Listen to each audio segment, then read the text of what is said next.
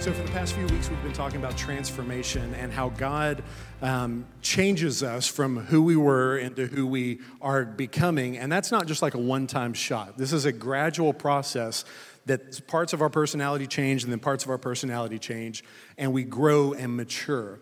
And what we've been using is the model of the caterpillar transforming into a butterfly. It's the same thing that's in every biology textbook. Everybody sees the little circle of life that goes from egg to, hey Colin? Everybody sees the circle of life. There we go. Everybody sees the circle of life. It goes from egg, and then it's like, okay, I'm an egg. What do I do now? Well, you grow up. Okay, I'm a caterpillar. What do I do now? Well, you grow up. And so when we become believers, all right, what do I do now? Well, you grow up. Well, hey, I'm a mature believer. What do I do? Well, you keep on growing up. None of us ever stop our transformative process. And I also want to reiterate that transformation, like when we talk about transformation, it's not this external system of laws, rules, and regulations that we're trying to force you into being the people that we want you to be. It's not Model T production line. We're not transforming little Christians to be like these automatons. What this is this inner change that happens on the inside of us, and it works its way outwards. So the law of Moses in the Old Testament was this system of rules, regulations, laws that tried to change your character from the outside in. And Paul says that it was a glory that was fleeting. It's like a good suntan. If you go out and get some rays and you get that wonderful little glow, and then 4 days later, if you're like me, you're back pasty white again. When the sun tries to change you from the outside in, it's only temporary. But if something happens to your DNA, because some of us are darker than the others, if something happens to your DNA, it's a change that happens on the inside and works its way out. And it doesn't matter how much sun you get, you are dark from the inside out. And it's a kind of like if you get an infection in your body and you go to the doctor, do not get antibiotics for viruses, by the way. But if you have a bacterial infection, you can take an antibiotic and you swallow that pill and it cleanses you from the inside out. That's what grace is. That's what the gospel does to us. The law is taking that pill bottle and rubbing it on the side of your head. It's not going to be very effective. See, grace changes you. Jesus changes you. The law just makes you look like you've got issues. I want to read a verse. This is 2 Corinthians 3:15, and we're going to focus on verse 18. Starting in 15, it says, "Yes, even today when they read Moses' writings or the law of the Old Testament, their hearts are covered with that veil, and they don't understand." Have you ever read anything out of the Old Testament? It was like, I don't understand that at all. You're not alone. But whenever someone turns to the Lord or turns to Jesus, that veil is taken away. For the Lord is spirit, and wherever the spirit of the Lord is, there is freedom. So all of us, believers in Christ, all of us who have had that veil removed can see and reflect the glory of the Lord. And the Lord, who is spirit, makes us more and more like him as we are changed into his glorious image. The King James and New King James says that we go from glory to glory to glory to glory to glory. It's a never-ending process that God takes us from where we are and changes us. Changes us into what? Into the image of his Son. So God is taking us in this maturity process, and he is transforming us to look like the mirror image of Jesus. So if you feel like you don't resemble Jesus in your actions, I'm going to tell you you're wrong, because the Holy Spirit's job is to transform us into Jesus. So I went through a good chunk of my life believing that God's desire to help me or God's desire to be nice to me revolved around me being impressive. By praying hard enough or me fasting hard enough, I believe that everything that was good about God was hidden in this box. If you needed God to save someone in your family, that was hidden in a box. If you needed healing in your body, that was hidden in the box. If you needed God to radically transform your community, that was hidden in a box. And God kept all of this good stuff kind of in a box. And so when we'd say, God, why isn't good stuff happening? It was, well, if you would just pray enough. Well, if you would fast enough, well, if you would read your Bible enough, I might be nice to you. And in my mind, this box was called revival. It had the label revival on it. Some people call that box fate or God's sovereignty or karma if you're in part of another religion. But I believed if I was nice enough or I was passionate enough or I was a good enough Christian, I might reach up into heaven and grab a hold of that revival box. And all of a sudden, we've got revival into our community. God's being nice today. How amazing is that? And do you notice how all of the goodness of God rested on my shoulders? Why is God not changing our community? My fault. And I don't know that it's quite that simple. And so I started hanging out with one of my friends, and I call this the Ben and Amy effect. It seems like most of the transformations that we experience as believers happen through relationships with other people. You know, it's usually not, oh my goodness, I heard a podcast or I saw a sermon or I heard a song. It's usually the friendships that we make that make the lasting change in our hearts. So I started hanging out with my friends Ben and Amy, and I started talking about my revival box and how amazing my revival box was in heaven. And then Ben would say, oh, you mean the revival that started 2,000 years ago and has been going strong ever since? No. I mean, like when God's like nice to us, you know, like when God, I would call it, this is a Christian word or phrase for you, he would open the windows of heaven. And I had this mindset that God sometimes would push through the atmosphere and there was a spot on earth that he could be nice at. Every other spot, like have you ever been out on the river and like everywhere you cast your line, the fish don't bite, but everywhere your buddy like throws in, it's like, what's wrong with my spot? Well, I felt like that about God. And so Ben and Amy would say, well, I don't know what kind of Christianity that you work in, but over me, there's an open heaven. It's like, no. I'm talking about a place where God's like nice to us. It's like, right. He's always nice. And I can't tell you the day that it happened, but over the course of spending a summer with them, my views changed from God withholding all of the goodness inside the revival box to I started realizing that at the cross, and before that, God took that nice box and dumped it upside down over all of humanity. And all that the Lord does all day, every day, was dump his kindness and his goodness and his mercy out on the community. Now, we're the ones that think that there is this box. To God, there's not a box. Peter said on the day of Pentecost, it said, the Spirit of the Lord has poured out over the entire earth. The Old Testament talks about the knowledge of the glory of the Lord covering the earth like the waters cover the sea. Where are you going to go that God's not being kind to you? There's nowhere. Even David said that if I wake up in hell, God's goodness is always there. There's no place in the universe that we can run from the goodness of God. And so my mindset went from like, man, I felt like my entire Christian life I was crawling around in the dust trying to get God to be nice to me. And then all of a sudden it felt like I got wings. Like, why in the world didn't anyone tell me this sooner? And like people in my life, man, we've been trying. So if the goodness of God and this transformation process is so amazing, if it's the bee's knees, how come we're not popping out of cocoons left and right? Well, because change is hard. Does anybody like have resistance to change? Like, hey, we need to remodel the kitchen. Like, I don't know. Let's not remodel the kitchen. Imagine a bowling ball sitting on stage over here. You have to put a tremendous amount of effort and energy into that bowling ball to make it start moving. Well, what happens if that bowling ball is already moving? Say you go out bowling with some of your friends. By the way, I'm a horrendous bowler. Don't invite me out bowling. I can count on one hand the number of times that I've hit triple digits. I'm bad.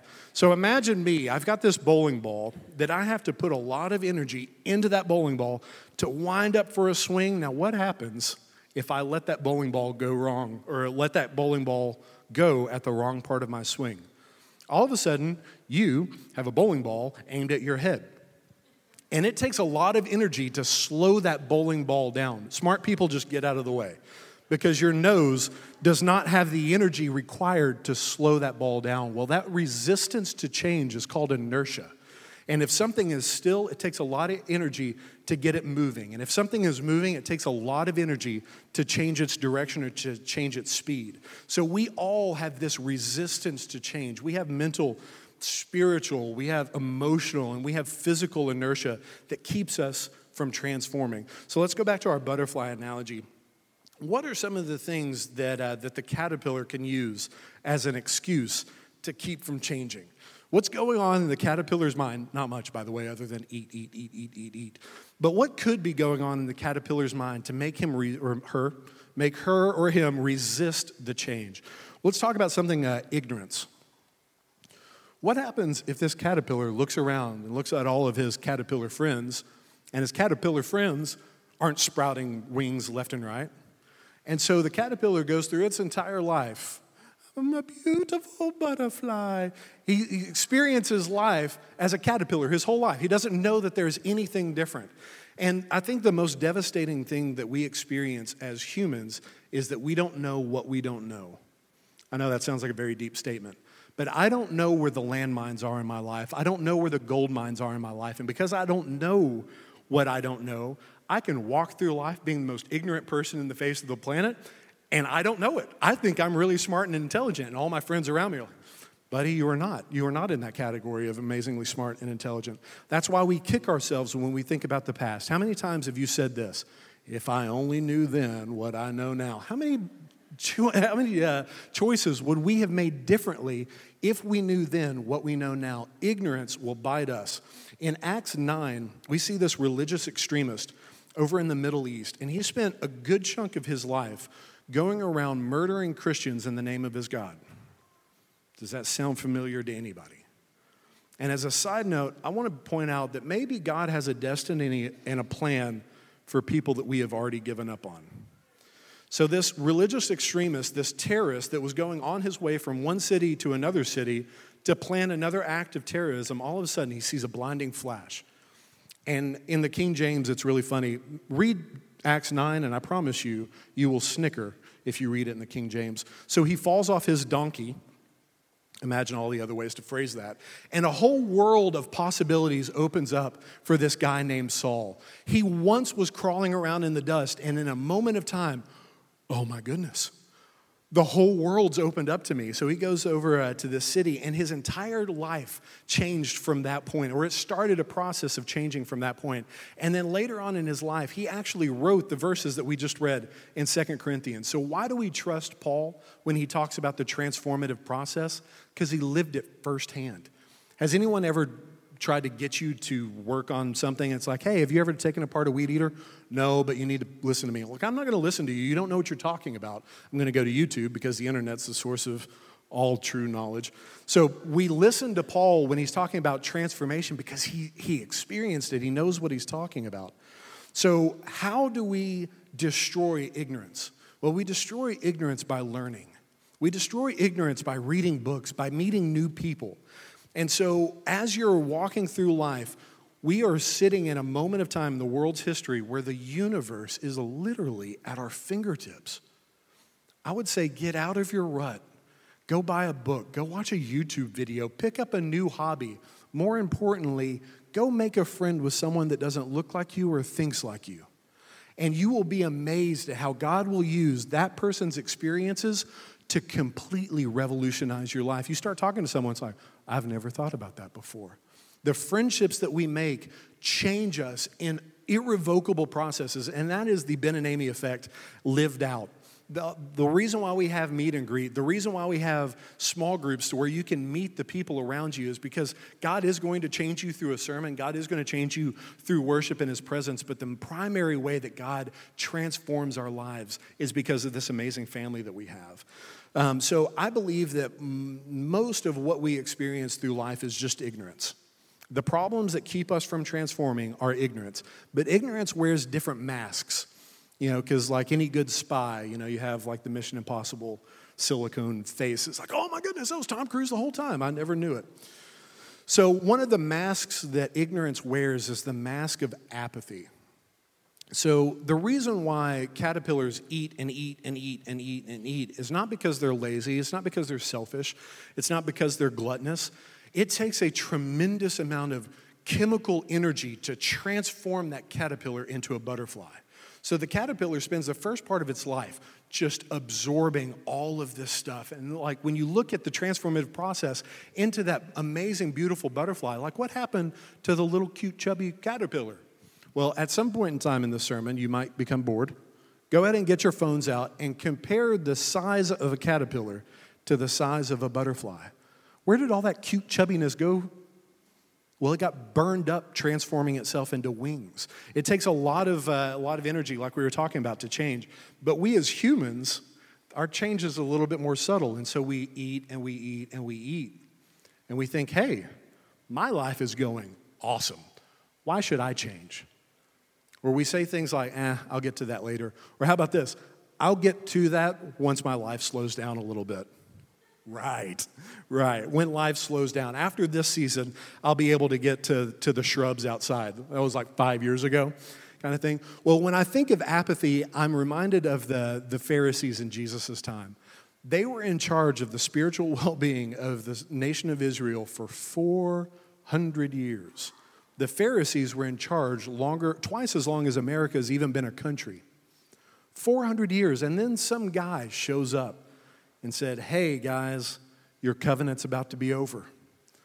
If everybody's ever been on like a subway or a train line, you come to the end of the line. This train is not going forward anymore. Everybody needs to get off this train and get onto the new train. Well, that's what Jesus was doing. He was like, hey, there's about to be a covenant switch. Everybody get off the train into the new train. And the Pharisees were saying, this train has lasted for thousands of years. Who do you think you are, Jesus, to tell us that we need to change? See, Moses, when he gave the covenant, the old covenant, was pointing towards Jesus. And then Jesus showed up and said, I'm here. And they said, we'll wait around. And so Jesus changed. And the church broke off from the nation of Israel. What happens if the Pharisees would have known what could have been? See, the reason or the way that we destroy apathy is we fill our hearts with the possibilities of what if. What happens if the Pharisees would have known that instead of just being a thorn in Jesus' side and literally killing him, what happens if they thought, hey, we get the opportunity to shepherd the nation of Israel into a brand new promised land? Like Moses and the patriarchs were like the most amazing thing in our minds. What happens if we get to be the new Moseses? Mosai. What happens if we get to be the new patriarchs that shepherd the nation of Israel into a new covenant of grace? Don't you think that some of them would have said, man, Jesus, you are awesome. Let's do this. Hey, everybody get off the train. If they would have filled their hearts with the possibilities of what if. And so, like I said, that apathy was just ignorance wearing a different mask. Apathy is the ignorance of the benefits of transformation. We fix that by filling our heart with the possibilities of what if. And see, we as a church, it takes a tremendous amount of change, effort, and energy into producing any kind of change with us as a church. But the reason why we change things as a church is because we fill our hearts with the possibility of what if. What if we as a church have the ability to shepherd a group of people that don't know about Jesus, don't care about Jesus, or worse, think that Jesus hates them? What happens if we can reach a group of people through Convoy of Hope that never would have come into church here? What happens if we can say, hey, God's not mad at you, he loves you? What happens if we can come into contact with our culture outside these walls and shepherd Cookeville into this covenant change? That's the reason why we update things. That's the reason why we change the way we format how we present the gospel. We never change the message, but we're always changing the methods because what if we can reach a new generation that's not been reached yet?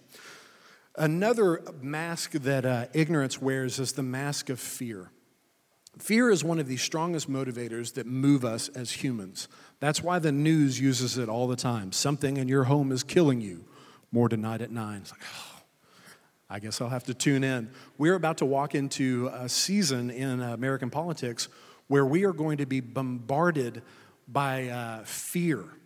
Everybody is going to be letting you know, hey, you need to be afraid, you need to be afraid, you need to be afraid. Why? Because it is the cheapest form of advertisement that we have. When we become afraid, our frontal cortex, the part that makes us normal human beings, the part that lets us think about things, the part of our brain that helps us problem solve, shuts down. And we make idiot choices. I've got a video for you that kind of lets you know what the face of fear looks like.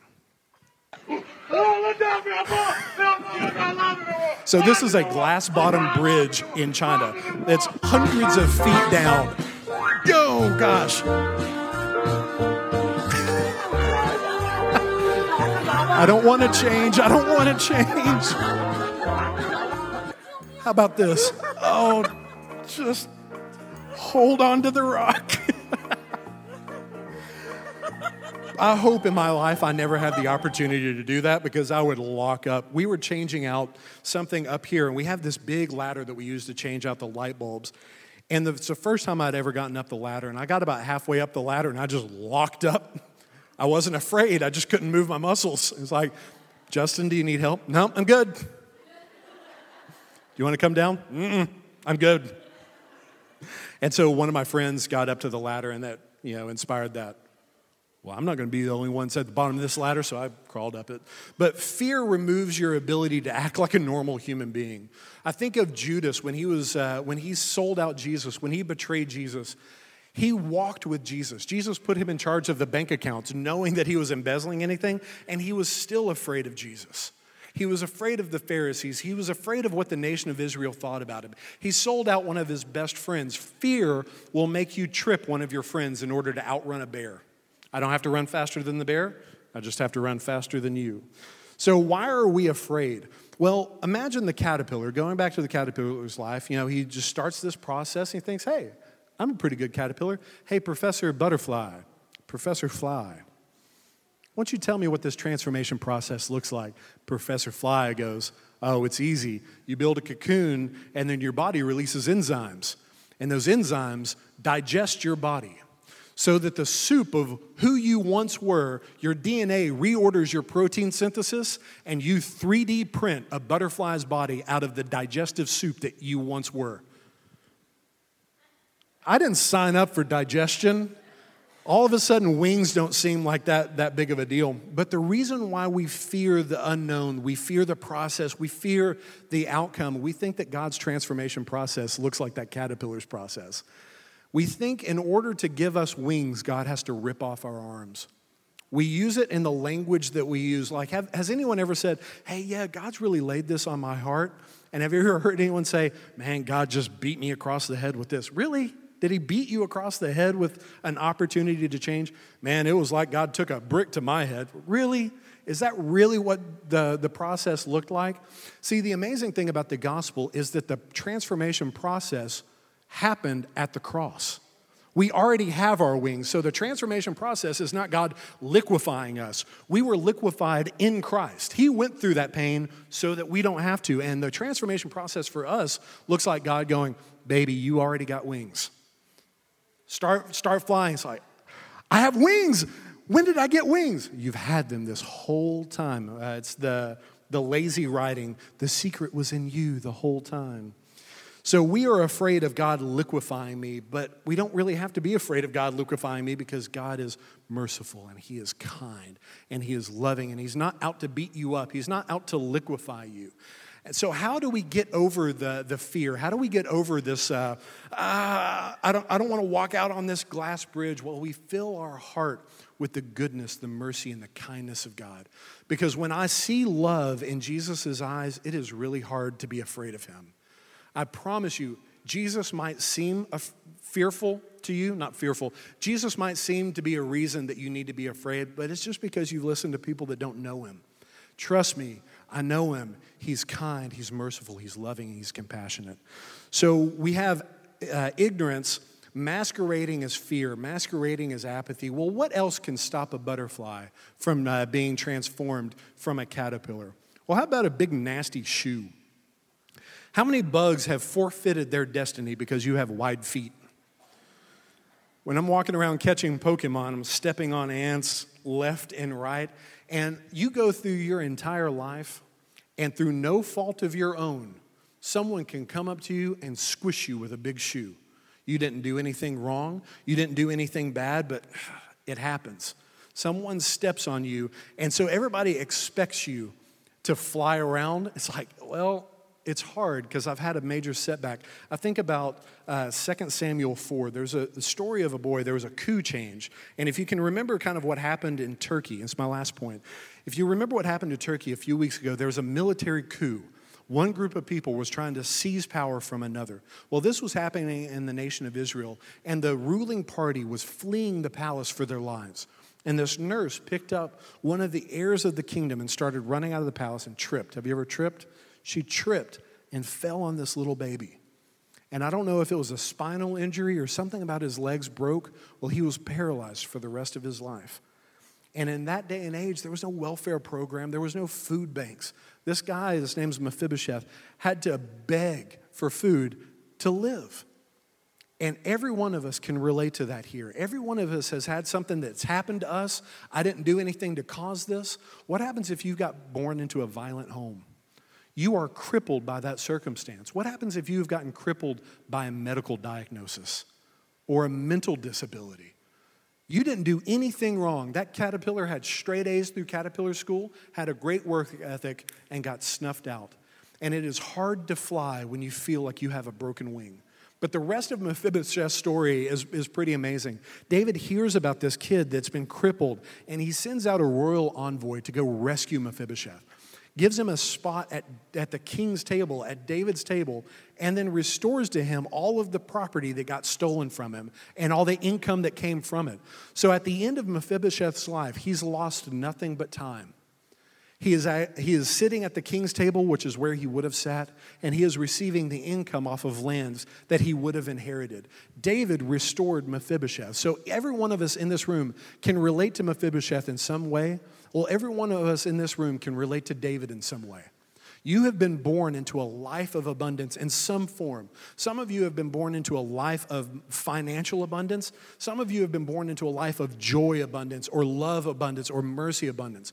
What happens if we have an eye out for the people that have gotten hit by some big nasty shoe, and we have the ability to bring someone up and sit them at our table? See, the amazing thing about the gospel is that Jesus is powerful. He is a miracle worker. He has the technology to rebuild us, to make us better than we were before. Better, faster, stronger. And he has given us this ability to rescue, to rebuild, to make someone better than they were before, to sit them from their table of lack to our table of abundance. So when we are sitting here in the church, we feel the broken wings that we have. Well, we come to Jesus and we have him restore us. But when we notice an area of abundance in our lives, we are on the lookout to go find someone to invite them to sit at the King's table. That's what we're doing at this Convoy of Hope event. It's not so that we can feel better about ourselves. It's not so that we can mark our not-for-profit box. It's so that we can look for someone. It's like, through no fault of your own, you got squished by some big shoe. Come here and let me help repair your wing. Let me raise you up to a level that you have been destined for, that God has planned for you. And God gets to use me to have that rebuilding, that resurrection process. So we're sitting here, Allgood, Tennessee, Church on the Hill. What do? Well, we can step over all of the stuff that's making us be afraid of change. I'm telling you, this transformative process is something that you want. We step over ignorance by meeting the people in the body with us, by learning amazing things about God. We step over apathy by filling our heart with the destiny that God has planned for us. See, the destiny, your past behind you is trying to let you know of all the different ways that you're failing, but Jesus is running in from your future, and I hate it for your past, but your destiny is way stronger than your past setbacks. So we step over ignorance, we step over apathy, and we step over fear, because who has time to be afraid? And we rescue people out of their broken wings, those little baby birds that have fallen out of the nest. We restore them back in the family. And God wants to use you. You are not just sitting here like a passive, I'm one of the character coaches for the high school football team, which if anybody knows my knowledge about football is a farce. It's a huge joke. But I get to sit on the sidelines, and only a few people can be on the field at any given time. And most of the freshmen and the underclassmen just sit there. They have to dress out. They have to wear the pads. They have to wear those sweaty, nasty, awful things for nothing. Well, that's not how God orchestrates a team. We all have the ability to resurrect the destiny that God has put inside of people that the enemy is trying to take out. So all hands on deck kind of thing. You have a job to do, not only at Convoy of Hope. This isn't a push for this, but as God transforms us, we get to transform the community around us. Let me pray for us. Father, we know that none of the good things that we have in our lives come from us. We are not the source of amazing things. You are the source of amazing things. Father, thank you for rescuing us when we experience life with broken wings. Father, thank you for seating us at your table, the table that we didn't feel like we deserved, but you researched and you found out that I am a part of a family that should have been at that table the entire time. And your gospel process is just restoring to me the destiny that you had in your heart from the beginning of time. Lord, I pray that you would help us this week, God, as we're experiencing life with each other, as we're making new friends, as we are confronting challenges in our life. I pray that you would open up our eyes, that we would be able to see those little baby birds that have gotten kicked out of the nest. Father, open up our eyes that we would be able to see our brothers and sisters, our friends and family that have broken wings, that you have empowered us to rebuild, to resurrect, to make them better than they were before. Father, thank you for giving us this amazing power. We bless you in Jesus' name. Everybody have a fantastic week. I love you. I think the world of you. Have a good week.